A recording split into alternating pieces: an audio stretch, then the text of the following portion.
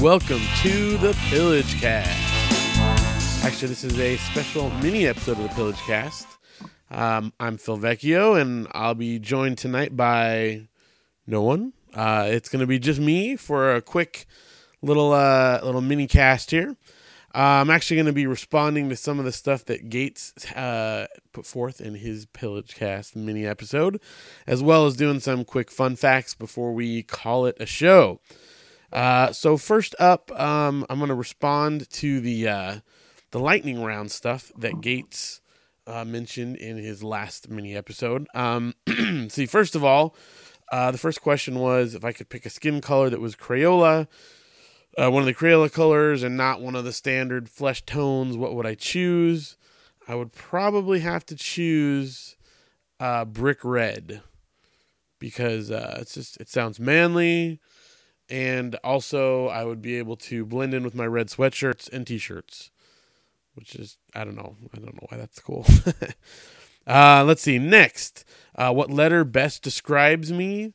I'd have to say V because that's my last name. It also is, there's a V in Pop Vox, which is my record label, and it's very cool. And I don't know. You might notice, too, that my initials are Phil Vecchio, and the initials of my record label, Pop Vox, are also PV. So there's a mini fun fact for you. Next, the best Clint Eastwood film. This is tough.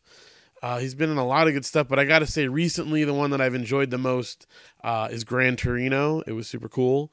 I don't know if I could say that's the best of all time, but that's definitely the one I enjoyed the most recently. Let's see. Then there was the complicated question: if I was kidnapped by a Bond villain and the blindfold was on and it came loose right as I fell into a giant vat of something and I realized it was a food and the only way to survive was if I could eat my way out, what would that food be? And I gotta honestly say, I was thinking about this question going into it, and there's a couple issues at play here.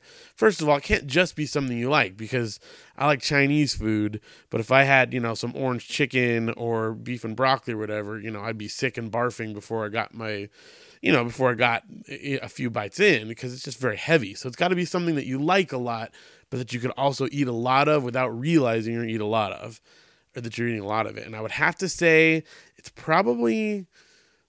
would probably have to be McDonald's French fries. Not because it's necessarily my favorite thing, but because no matter how big the serving of McDonald's French fries in front of you, I feel like you can sit there and eat them and then look down and go like, whoa, what happened to my French fries? I thought I had a whole thing of French fries here.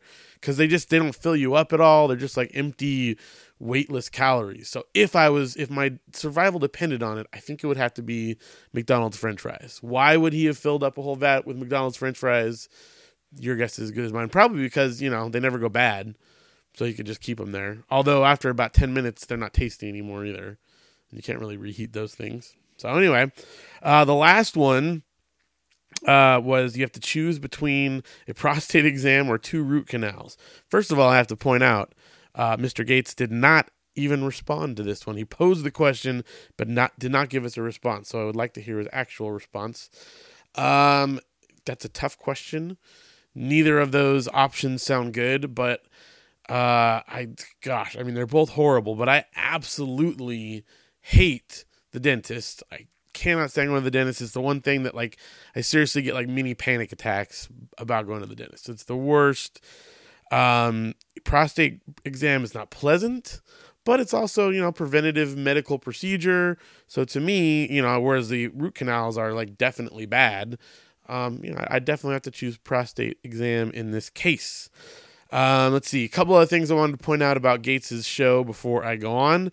I greatly enjoyed your guesses to what we would say in response to some of your news articles. I do have to point out, however, that when you said you guessed about what I would say about Kentucky, I've actually haven't not brought my family to Kentucky. I've personally been there, but we haven't gone there yet. And the likelihood of there being large tree houses in Kentucky, well, I suppose so. There's mountains and stuff like that. But as far as I know, there are not any resorts. Those resorts are in Oregon. So I just wanted to keep your facts straight there. Although there could be one in Kentucky, I'm not sure.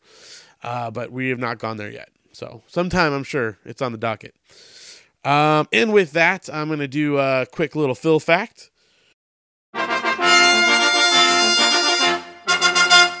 Here we go. It's kind of been an interesting news item that has popped up as of late. The Pope has decided to resign. Now, I'm not a Catholic, and it's not necessarily something that directly affects me. However, there's a lot of fun Pope facts, so I thought I'd do some Pope facts since it is, it's current event or whatever. So, let's see.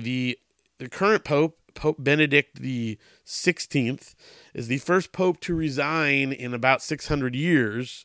It's the first Pope that to resign willingly in like over 700 years, which is kind of crazy because usually like the idea is they're supposed to do it for their entire life, and he just decided he wants to retire. So my question is, what does an ex-Pope do? Like, how do you go back to normal life after being a Pope? Like, you can't just go down to like the local Denny's and hang out and get some food because you're the ex-Pope, right? I don't know. Although I don't know that I would recognize him on the street, but I'm sure there are millions of people worldwide that would. So anyway, that's fun fact number one. Just a couple other little general Pope facts. Let's see. In the last Pope to have a wife was Pope Adrian II. He was the Pope from 867 to 872. And he was married before he was elected, and he refused to give up his wife. And so they lived in the palace with their daughter. So apparently they used to be able to do that. Let's see. Pope Paul VI made a pilgrimage to the Holy Land in 1964. He was the first reigning pope in over 150 years to travel outside of Italy. Later popes, though, like Pope John Paul II, visited 129 countries during his reign, so that tradition ended, apparently. But for a long, long time, they completely lived within the Vatican and just outside of the Vatican City. So, last one. This one's just kind of a silly one.